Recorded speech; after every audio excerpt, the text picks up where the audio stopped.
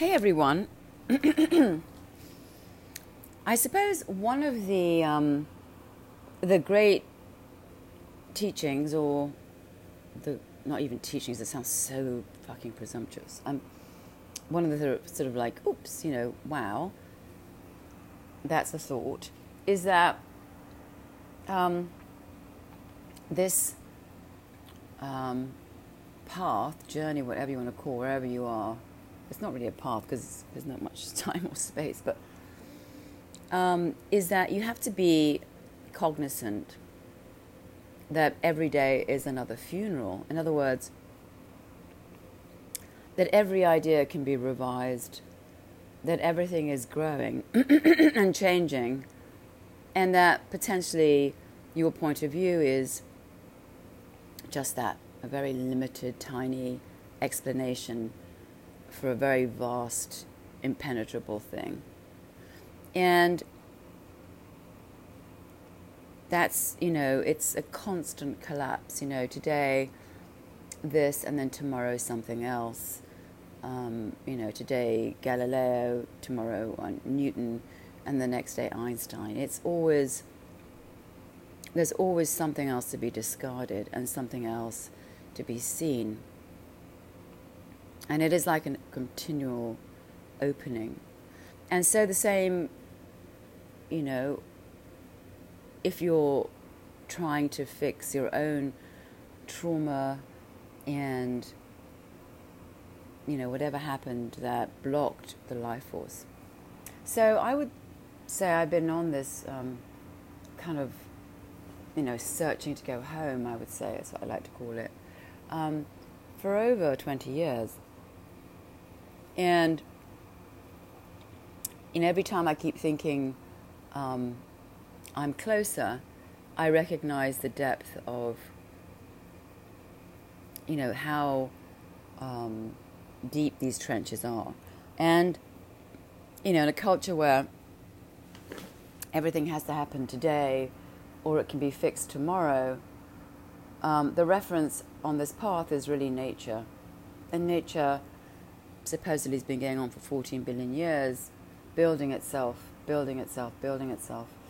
And there is no quick fix.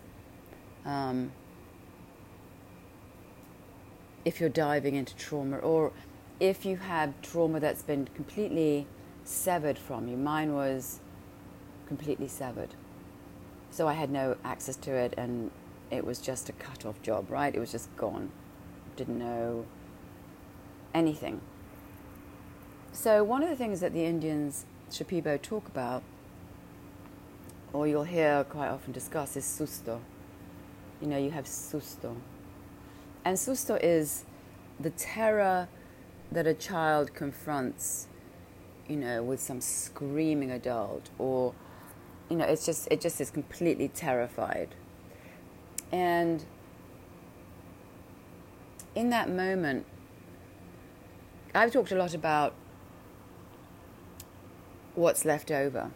I've talked a lot about armor and how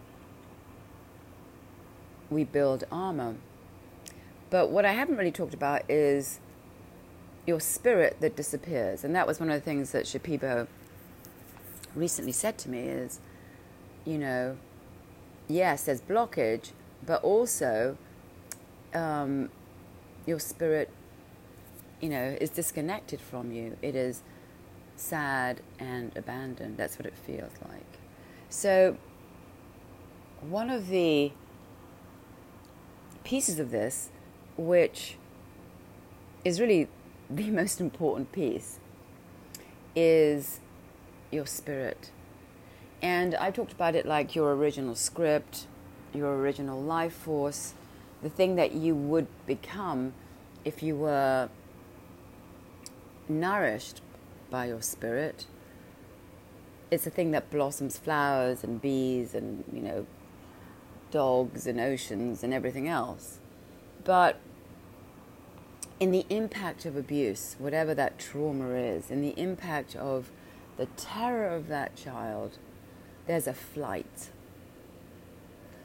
And there's just, I described it as a shutdown, but really it's just you leave. And I remember a friend who was in Argentina during the terrible 70s when they were,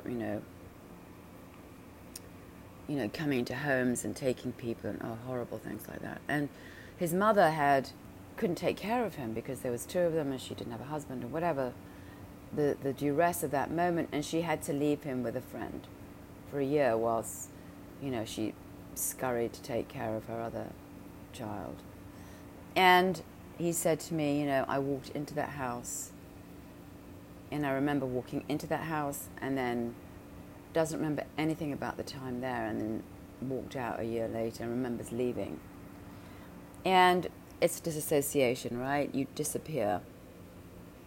But I think it's bigger than disassociation because, yes, we've all suffered a tremendous amount of dissociation if you've been in trauma, because you split, you fragment. But even more powerful is your spirit, your life force, your script, your whatever it is that you are, just takes flight, just gets disconnected. And in one of my early seeings, I saw, I was in a cave, this is one of my ceremonies, and I was in the back of a cave. I was this little tiny child just curled up in the back of that cave. And there's this juxtaposition between, and also in one of the ceremonies in Peru, these Indians which are around me all the time, which I really see as a metaphor for love and the earth and family and kindness and all the things that I had no access to growing up. In one of the ceremonies, they had come to get me, right? They had come, and I was there with my family, and it was like I was trying to get away from my family. I was crawling on the floor, but it was like the energetic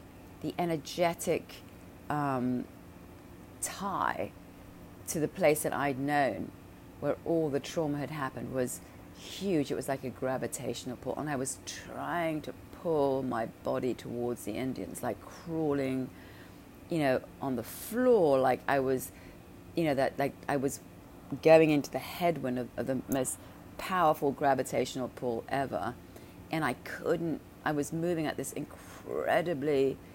I couldn't hardly move away from where all the trauma had happened. And it's the blockage, right? That's what they say. There's a blockage, Maria. There's a blockage.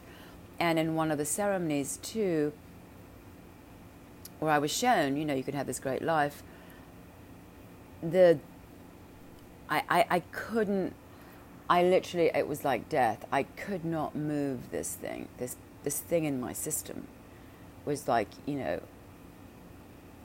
you can't have your life, right? It's owned by the trauma.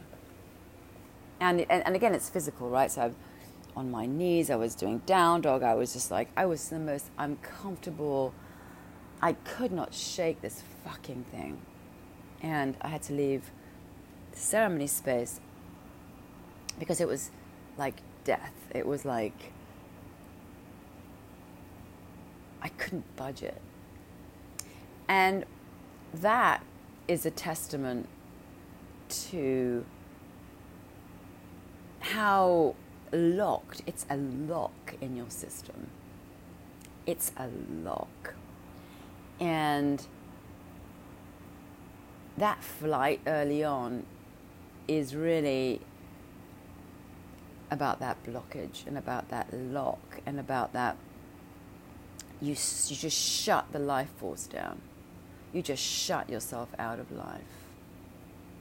And again, the blow up of the airbag of, oh, everything's fine, and look at me, and I'm doing all this thing, and I'm getting up, and I look normal, and I go about my day, and I'm kind of following you know, a normal standard conveyor belt life, you can build that, right?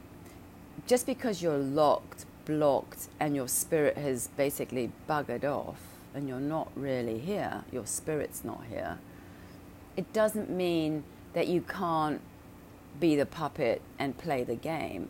You're just not really here. You know, you're just a cover-up. It's almost like an imposter, right? But you've built this thing because now your whole life force is locked, and out of pure terror, you're going to balloon into something that works, that functions, that, you know, has legs, arms, thinking, whatever. I had really underestimated the power of that lock. I had, you know, I'm like, why is it so difficult to remove, right? This lock. The moment that person, whatever your trauma is, that person put their hand to your face, that person screamed at you, that person locked you out of the house, I don't know, whatever it is that you're, whatever that trauma, that, you know, that trauma is, you flee, you leave, your spirit leaves. And, you know, one of the first ceremonies when I talked about that this plant medicine had GPS'd me, like she had found my spirit, she had found me in the infinite universe. When I started crying, it was like there was this place where I had been like locked away. And she opened that door, and there I was in tears about something, which is obviously some kind of sexual abuse, and I was crying for my mother. Now again, I'm only referring to my situation, but everyone is, if you're shut down early on and there was abuse, etc., you know, there's some kind of flight that goes on. You know, a lot of people remember the trauma, a lot of people can find the tributary back to the trauma. I couldn't, because it was such a big impact on my whole nervous system. So of course, you know, I would like all of it to be over now, but nature doesn't work that way. And one of the things that we need to be wary of on this path is that I'm going to talk about me because it's not we, but my own experience has been, you know, well, there's a beginning and an end to this, right? There's a time span within which this thing just, you know, gets fixed. And, well, that's not the case. Nature works at her own pace. And you cannot fool yourself into believing that you can just overturn this like, flipping over a chair, right? That these locks, these energetic locks, the susto, which is the fear, the fear of that moment, that huge impact, is like a meteor hitting the earth, you know, and suddenly, like, you know, everything goes black, right? Or, you know, suddenly it gets really cold and the whole world just ices up. And you think about how long it's taken to get us to this Goldilocks situation of, like, you know, perfect sunshine sky, you know, ocean, etc. It has its own schedule. The lock is huge. And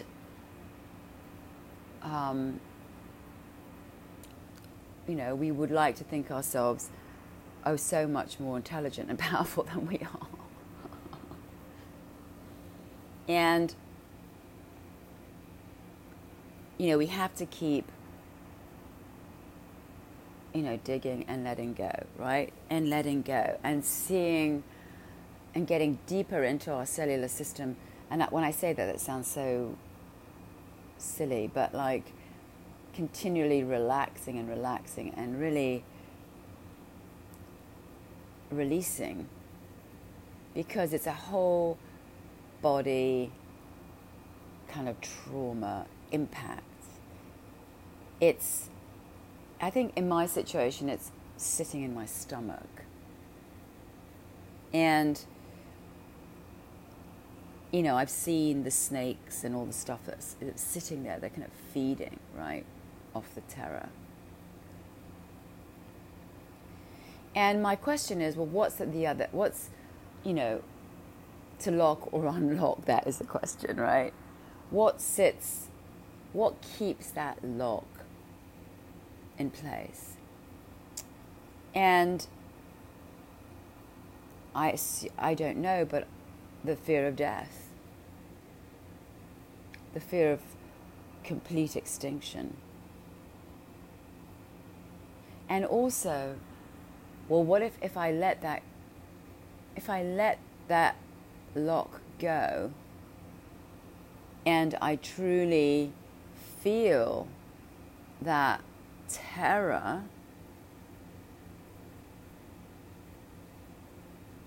then who will be there for me, right? So as a child, I mean, if you think about it just logically,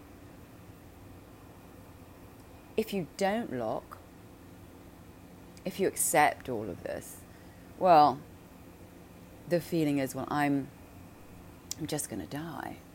I'm just going to disappear. This is just,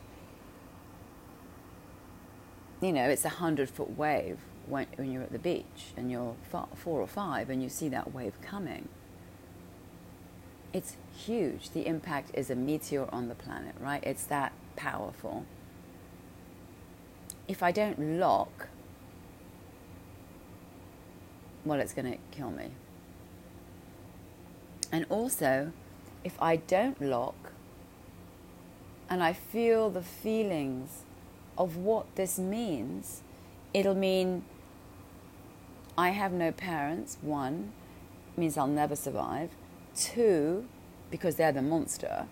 2, if I feel these feelings, there's no one here to take care of me, right? So if you release the terror, how can you release the terror if everyone's a monster, right? If there's no place that is going to take care of you and love you and make it safe for you and nurture you, right? Like a loving parent does to a child. You know, if they're scared, they hold them, they take care of them, they coddle them, they make it okay, they make it safe, right? So first of all, you know, my parent is the monster, or whatever your situation is. Secondly, you know, where am I going to release these feelings? Because there's no one here, and I'm on my own, right? So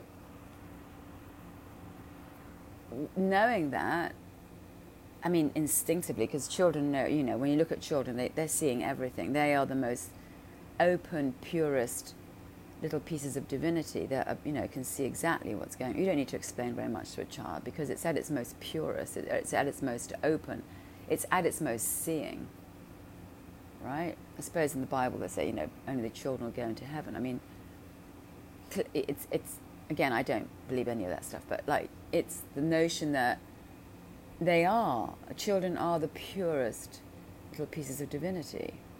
They're sensing everything. They're little sponges. They know what's going on. There's no need to explain anything to them, really. About, you know, they understand. They know exactly what's going on. So, right, so there you are, you're locked, right? If your parent is the one that's doing the abuse, if there's no one in the family where you can find safety, where you can really deliver all your suffering to them, right? In other words, you can put down your baggage and they can nurture you back into it. So now, if you need to accept the situation, your spirit just buggers off. and you build the requirement for that particular hellhole. You build a person that will survive that. And one of the things that we don't, it's difficult to see yourself, because you are yourself, right? And that's the great thing about the medicine, is that it begins to show you the aspects of you. You may see, through meditation you get to see much more of who you are, right? You begin to see the different parts of who you are. But when you do ayahuasca, it gets deeper. And another one of these sort of people that I was hiding in this ego for survival was the sarcastic, making fun, laughing at. So, and I, no idea that I carried this within me until I did ayahuasca. Because when you do ayahuasca, you're going to find the different components of your armor. And, there's a myriad of them. And one was this joker. It wasn't a joker, it was like making fun of the ayahuasca. It was another dungeon keeper, like another way of keeping me locked down. Another maneuver in the refusal of what had happened. So when I was in Peru, I had there was a ceremony at the end which I completely did not know anything about, and it was crazy, and it was a very serious ceremony. It was the end of, there was a procession, there was the end, they go from hut to hut. It was a very beautiful ending of the whole week or whatever, the whole retreat, and I had no idea. And I was in my bed naked listening to the, Sex Pistols. First of all, you shouldn't be, you had to be off all social media. So part of me was in rebellion. And again, I didn't know about the procession. And it was a really disrespectful thing to do. When the Shipibo walked in, and I was with my headphones and I was lying on bed, and she was just like furious. It was disrespectful to the medicine. And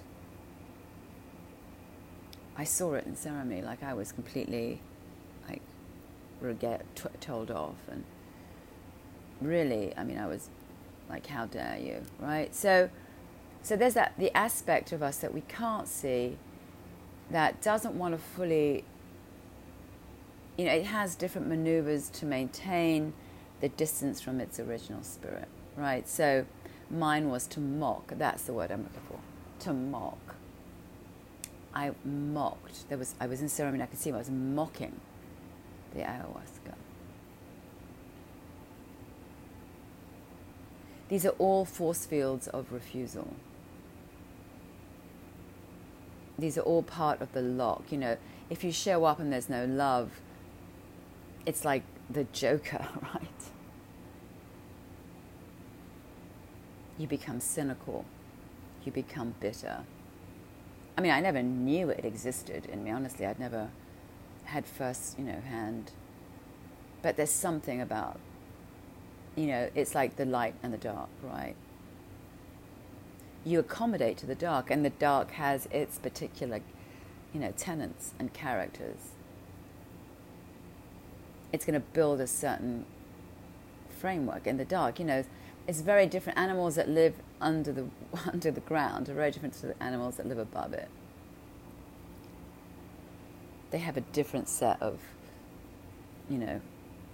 ways of living, rules and regs. So you may consider yourself holy or whatever, or cleansed, or but there is so much unseen stuff in this. And the refusal to see our own darkness is a big deal. Because if you're built in darkness, you're going to build characteristics that are built around darkness. They're not built around love. It just makes sense, right? Because a child doesn't trust love. If you've been abused or traumatized, the child is gonna, for me it was, I mocked it. It's interesting because my own parent mocked my emotions. So then if they mock you, you kind of mock yourself. You kind of internalize everything that's happening with them. And you're taking on board all the shutdown, So eventually you have two choices. You internalize them. You literally build this other energetic field that is them. That is the refusal of your own life force. And I think that's why, the Stockholm Syndrome, where you begin to love the person that hurts you, right? You begin to agree with, and I think that's what certainly happened to me early on. I had to justify him. I had to agree to the horrific. And so a large part of me was built in acceptance and legitimizing that person. And that's what we do as children. We have to survive. We have to make the situation okay. Right? And I had said yesterday, the worst thing is to live in conflict. Right? Because on one hand, they're beating the shit out of you, and the other hand, you've got to make them, you've got to make them okay, and then you have to refuse you. So to tear this whole structure out of you, release the lock that keeps you shut down, and agreeing, legitimizing the perpetrator is a big deal. And as I said, I think the fear of letting go of the lock is both the potential of your complete extinction, and also knowing that there's no one there. Now imagine if you're a little child, little girl, little boy, 2, 3, 4, and you have to acknowledge that there's actually no one there. Well, that's just, beyond overwhelming. So what are you going to do? Are you going to stay there? Is your spirit going to stay? Or is it it's going to leave? It's an untenable situation. The huge shock to your system is going to shut you down. It's like a huge breaker switch, like chunk, boom. But once you pull that breaker switch, now you're in the land of darkness. You're in the land of agreement. You're in the land of lockdown. You're going to, agree to the perpetrator. And your spirit's fled. There's no one to nurture your spirit, right? And I remember when my first trip down to Peru, the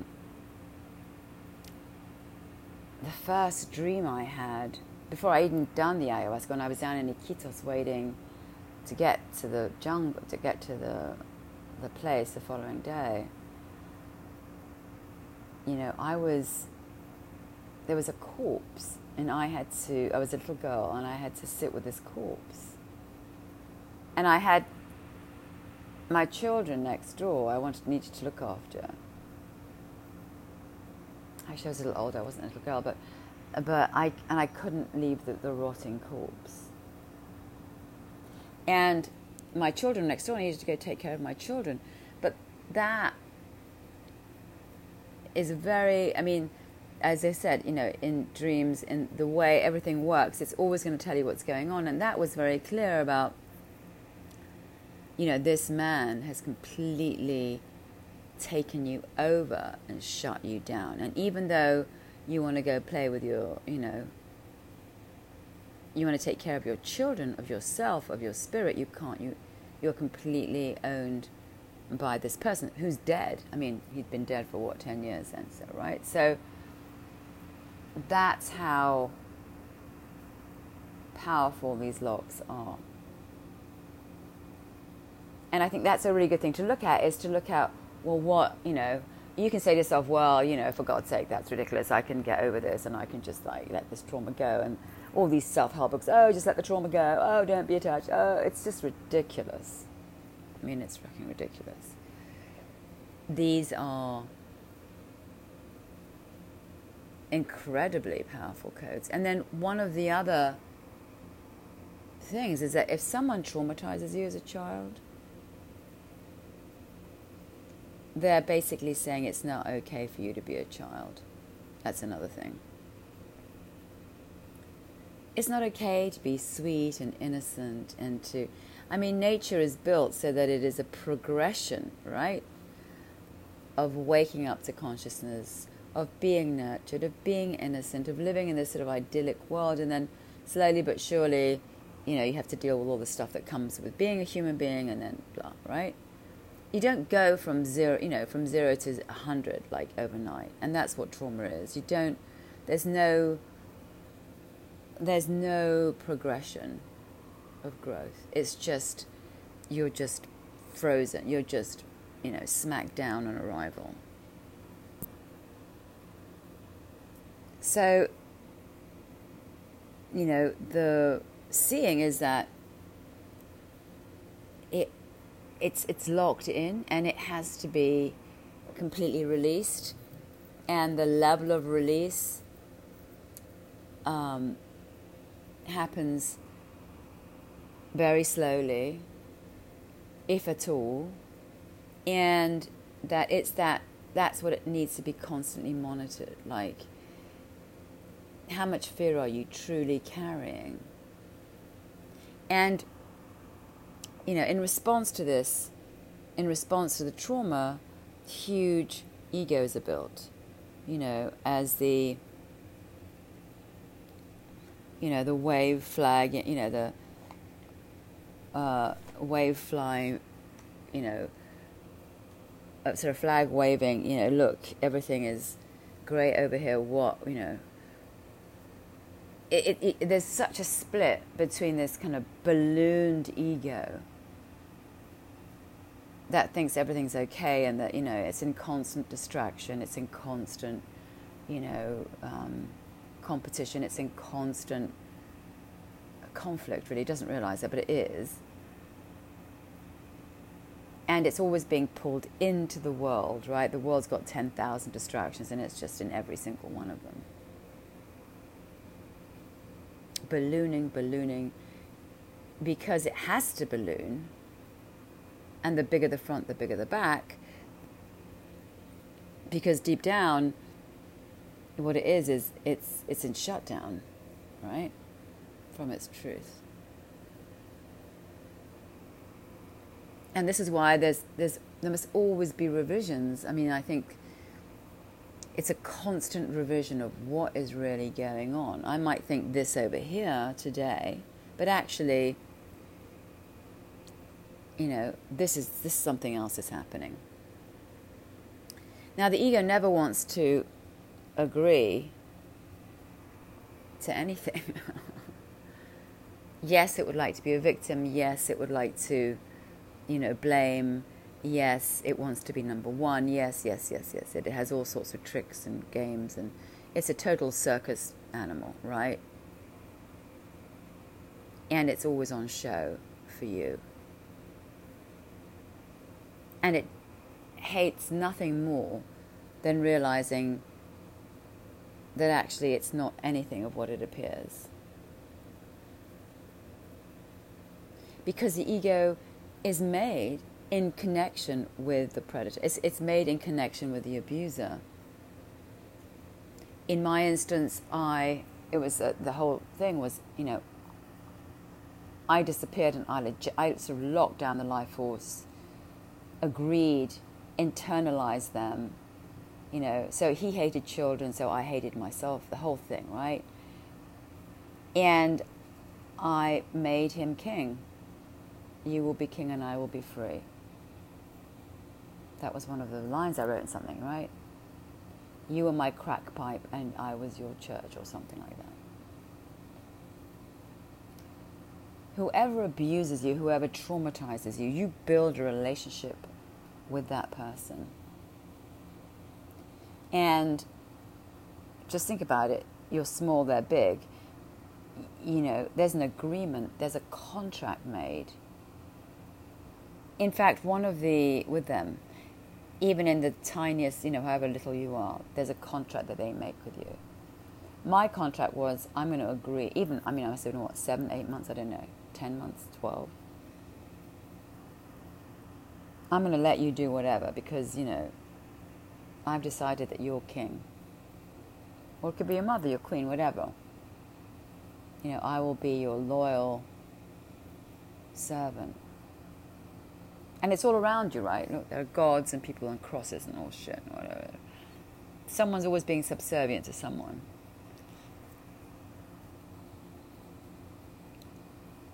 And I had a kind of full-on exorcism when I was in Peru the first time.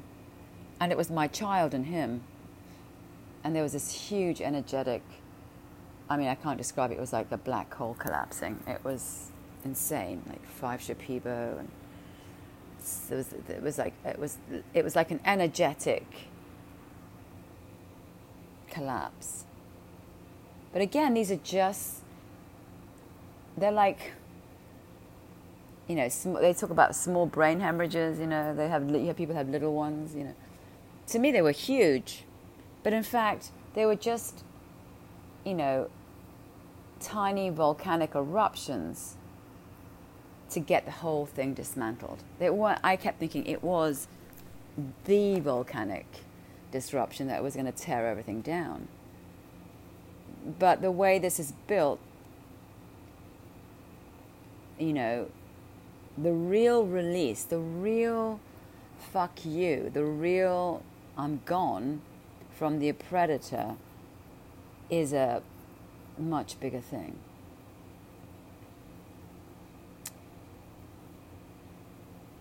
I think there's a kind of you have to accept death, right? I think that's, if you think about logically all the things that you're scared of, one is, I'm going to die. Well, then you just, okay, I can release this thing if I can accept death, right? Well, if I die, I die, right? Or two, if I have all these huge overwhelming feelings of sadness and grief, etc., well, who's going to take care, where are they going to go? Like, where am I? And then there's the acceptance, there's the whole bloody universe. So, the universe is this kind of open-armed embrace, right? In the end, it's fully releasing this huge, paralyzed, energetic thing, the lock. In that moment of terror, there was a lockdown. In that huge moment of terror, the breaker switch was pulled, your life force was shut off, and you buggered off. Your spirit just went, boom, I'm out of here. And it's somewhere, it doesn't disappear, but then this other thing has taken over, right? This thing that is built, internalized, threaded by you and the predator, or you and the abuser. There's some agreement in that terror. There's some unmanifested, unspoken agreement that you had no choice. You didn't have a lawyer present when it happened.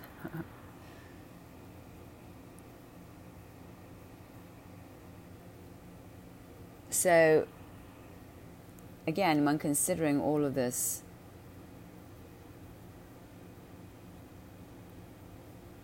and so, again, I can sit and talk about it. We can talk about it in therapy. You can talk about it. But these are kind of, things happening in other dimensions. They're like, how do you retrieve your soul? They call it soul loss, right? Your soul just goes buggers off. They knew about this, all these, the Shipibo, and they all knew about how all this stuff worked, because it's very intuitive, right? And in this kind of very Excel sheet world, which is, of course, has its, part of it's great too, but because it's 90% kind of Excel sheet world, everything has to be put in a box, and everything has to have it doesn't have a shelf life. Everything has to endure forever, and all this stuff. In this world, there is no Excel sheet. It's happening in some other dimension, and every belief can be erased and changed tomorrow, right? There's no, it's a world working. You have to accept the collapse of everything. And I suppose the question is, how much collapse are you willing to entertain? Because it can't be half a collapse. It has to be the whole thing. And, thinking can also be a way of barricading it to collapse, right? Everything can be a barricade to it. Who wants to die? I don't know, put your hands up, like no one, right? But that whole, and what I was saying is, recently was, you have to give up when I say your whole family, it means your whole family. In other words, you can't give it up a little bit. It's the whole thing. That whole relationship has to be completely torn, brought to the ground. And so, of course, the underpinnings of what that means, if you've been carrying your armor around for many years, is quite huge. Right? But then your spirit returns. Who will you be? Who knows? I don't know. Whatever it is that you are once you let go of the trauma. But I think it's like being in a cult or having drunk the Kool-Aid for so long. I think if you've been used to, you've built this thing and you've been carrying it around for a long time, and it's got its stories and it's built its whole kingdom, it's always holding on, right? But it has to completely be collapsed. And who knows what the timeline is. How long has it taken us to get to green fields and oceans versus, bits of dust in the air just bombarding each other in space. But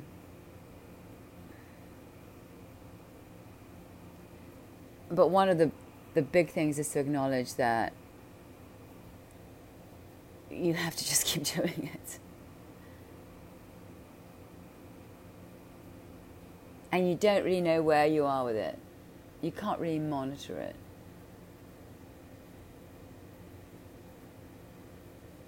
You just have to keep acknowledging where your fear is. What is the outcome of not having this thing?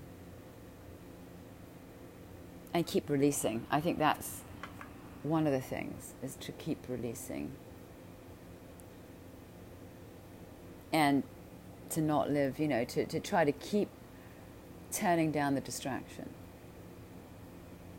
Because the less distraction, the more you're present to yourself, the more the releasing you do, the more you have to sort of give up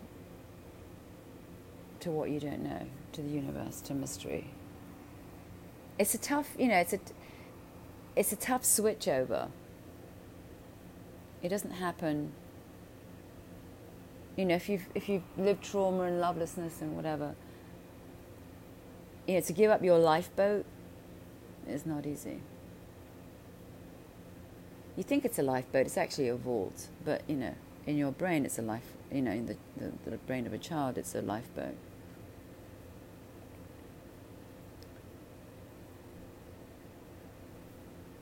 So you just, I think it's just been more constant seeing. Constant. where are you still holding on? I mean, I say that, it sounds so, again, ridiculous. It's more just like, where is this being stuck happened? It's all in relationship to the original predator. If that's... I remember she showed me one of the ceremonies. My little child must have been 1 or 2, and I just didn't want to be a child. I was just absolute. I was in a fairground, and there was all these little children, and I was just beyond terrified, because that's when it happened. All these children in the fairground, it was like innocence, and there was this person just lurking around the fairground. Right. Innocence was just stolen from me. And that's what happens as a child when anything happens to you that's horrific. Whatever the abuse is, the trauma, right? I couldn't. It was impossible for me to be that child. I couldn't. It was just so awful because of that moment that I was snatched away.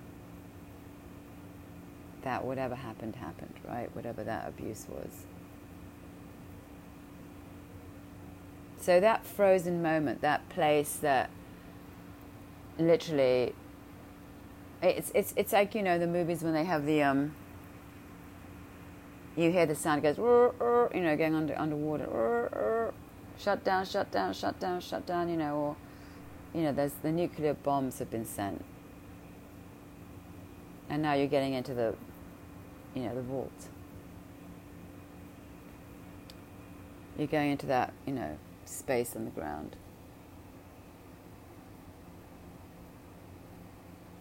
That's what it's like. And then, your innocence is just, your childhood is wiped out.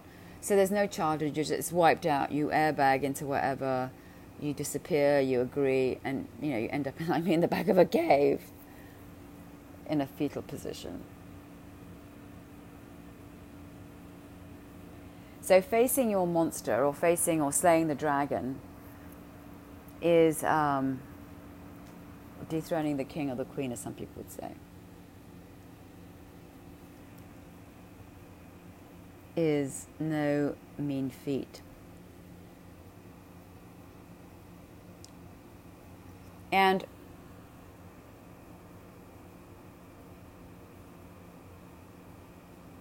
you're not, you can't, there's no being part of the game. You can't exist. I mean, you exist, but you can't participate in life if you kind of, it's almost like you've been brainwashed in a way, right? You've taken on the outline of the predator. You've internalized the predator. You become the predator in a way. You become all of its beliefs, right? So that's like the armor really is the internalization of that predator. Like you've internalized them, you've become them, and so if you become them, then you're not you. That means you've disappeared. So you have to sort of wipe out their code from your whole system and allow the return of your own spirit. Allow for that child to be returned. It is an eviction. And then a cleaning out, and then a return of the truth of who you are. And it's a blockage because the blockage is, it's them, it's not you. I mean, you're forced, you're forced to take on the characteristics and the outline of the predator because that's what is being reflected to you, and that's what, that's the only survival mechanism. Their beliefs, their refusal of your childhood, the refusal of your emotions, you're taking all of that on board and legitimizing it. The abuse, that you're legitimizing that if you internalize them. So the blockage is them still in your system. The blockage is the lock, and the lock is the terror. and the terror is, I'm going to die, I have no parent, and the terror then makes your spirit just go, boop, I'm out of here. So all that sequence has to be unsequenced. And the end of the day, it's like, are you prepared to die? In other words, let that all go for good. And then are you prepared to feel everything that you refused? And then are you willing to bring yourself home? It's a lot. It's a lot, but you can't live in eviction.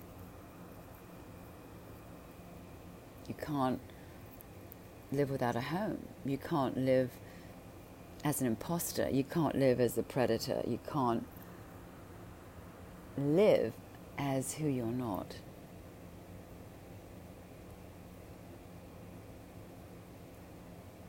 You have to let yourself back in.